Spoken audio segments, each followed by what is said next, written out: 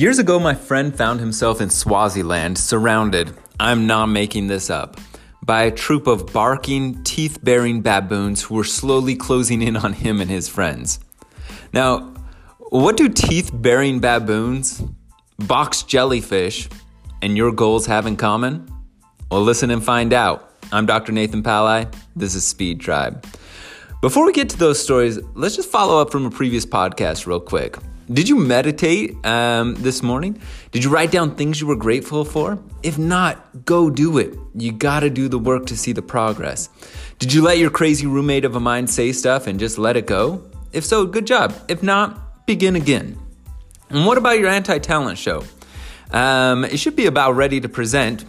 Seriously, if you haven't tried it, go try something new for 20 minutes a day. It will prove you can learn. It will prove you can grow. It is invaluable. This growth mindset is absolutely crucial to success in sports and success in life.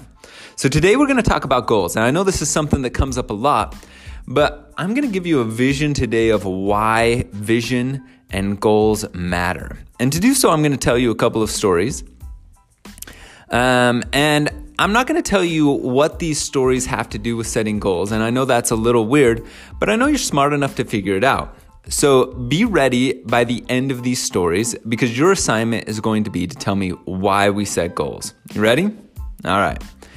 So my friend grew up deer hunting with his dad, uncles, and cousins. They would pile into a truck, his uncle drive, and his dad in the passenger seat, and all the kids in the back of the truck. Safety third, right? It was a different time. It was a couple decades ago. Anyways, my friend knew that if you were in the back, you had to find a nice tight corner and hang on because the dirt roads were full of rocks and ruts and mud bogs. And my friend's uncle relied on one thing to get through: momentum. And it worked. It might jostle the fillings out of your teeth, but you got through the mud pit. And over, the mantra with his dad and uncle was, if you stop, you're stuck. Well, years later, my friend was living in a small country in southern Africa called Swaziland, and one day he and a group of friends decided to go drive through the wilderness. Think like a safari, but with 19 and 20-year-olds just driving themselves around. They drove all around, saw all sorts of wildlife, and they came to a fork in the road. One road led to the park exit, the other up a steep mountain path. At the bottom of the mountain path, there was a sign that said, "Warning, difficult road, 4x4 only." Now, their little four-door truck did not have four-wheel drive, but they're having a great time and they wanted to see what more there was to see. So being young and adventurous, they set up the mountain. It was a difficult path full of obstacles, but with careful tire placement and adrenaline, they did quite well for a while. And then they rounded a corner to find yet another obstacle waiting, a small, seemingly unimpressive section of mud. As they started to drive through the mud, it soon became apparent this puddle was a lot deeper than they expected, and the ground a lot softer than anticipated. They knew that they just simply didn't have enough momentum to carry them through the obstacle, and the truck came to a grinding halt, leaving them with tires spinning freely. In that moment, my friend just could hear his dad's voice speaking these words: "If you stop, you're stuck." They tried for about 20 to 30 minutes to get the truck free, rocking it back and forth, pushing with all their strength, but it wasn't budging. They were badly stuck. So they were there deep in the African wilderness, and it was about to get worse.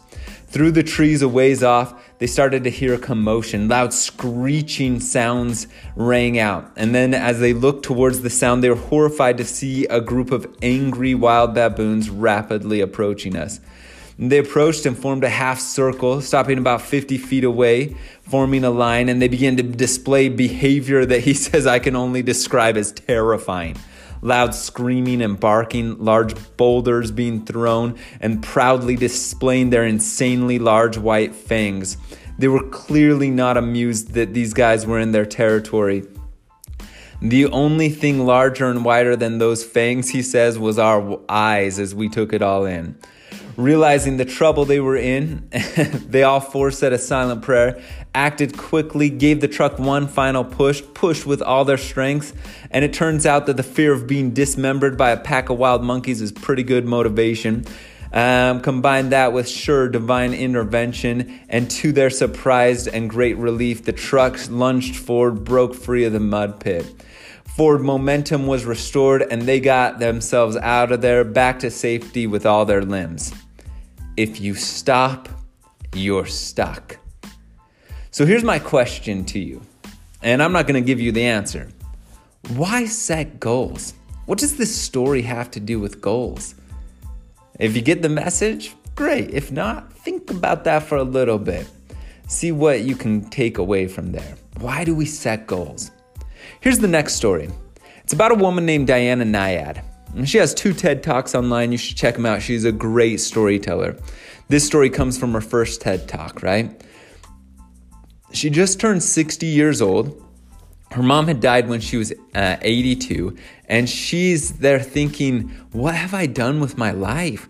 She's feeling bad for past bad decisions and negative thoughts, for bad things that happened way back to her when she was a kid, for losing her marriage, and she's stuck in this funk.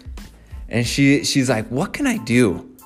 And she'd been a competitive swimmer growing up, and an endurance swimmer, and she had previously tried and failed to swim from Cuba to Florida. Nobody's ever done it without a shark cage. And she's like, this is what I need, a vision for my life, a goal. And she knew at her age, it would take her 60 to 70 hours. You can't get out of the water or touch the boat for it to be a continuous swim. And it is a long, crazy ride. So she starts training.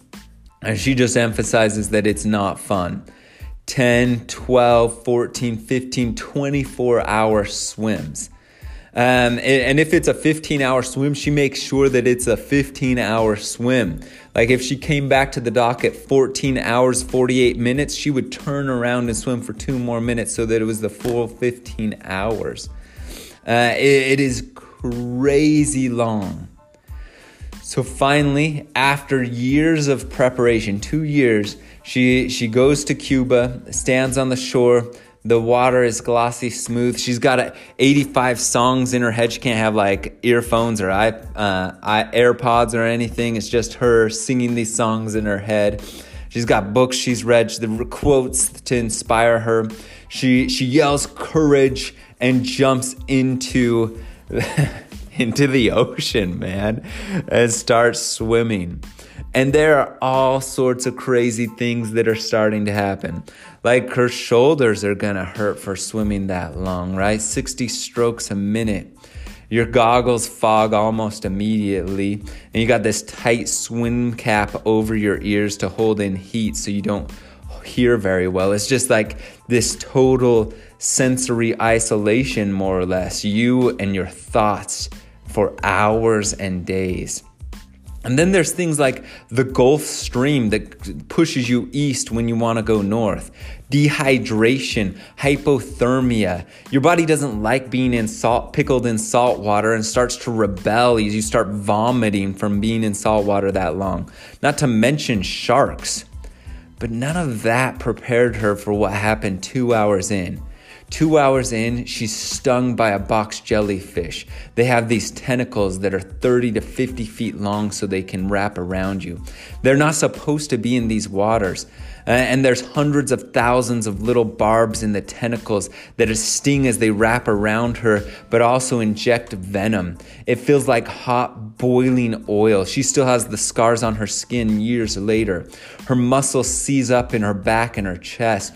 She just yells, gasps, "Fire!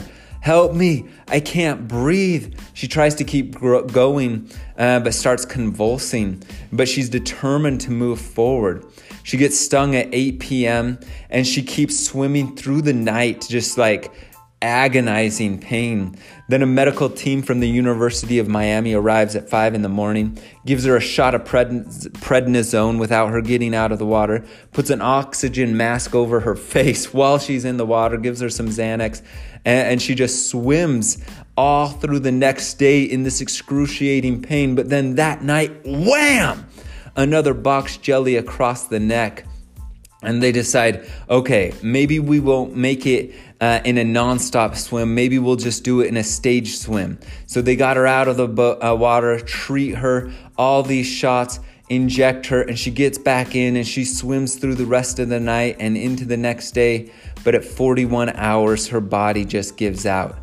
Those stings were starting to shut down her respiratory system. She had to end. Her dream was crushed. And then she asked herself, so now what do I do? And these are her words. She says, and so my journey now is to find some sort of grace in the face of this defeat. And I can look at the journey, not just the destination. And with all sincerity, I can say, I am glad I lived those 2 years of my life that way. Because my goal not to suffer regrets anymore. I got there with that goal.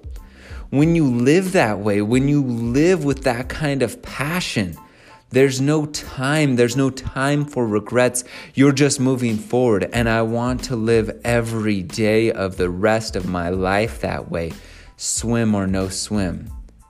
But that ocean's still there. This hope is still alive. And I will swim from Cuba to Florida.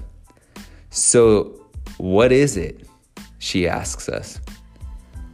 What is it you're doing with this one wild and precious life of yours? That's it. That's pretty good, right? What do you think? Why have a vision? Why set goals? Here are 3 questions I want you to think about and write down your answers to. Grab your phone, grab some paper and a pen, I don't care. But why set goals? Why have a vision? What do these stories tell you about the why of goals? And then I want you to explore yourself a little bit. What do you want? That's question number 2. What vision do you have? And number 3, why? So why do we set goals? What do you want and why do you want it? And that's it. I'm curious what you come up with. If you want to talk to us more, hit us up. We'd love to talk you through this process and help you out. Best wishes. Thanks for running with our tribe.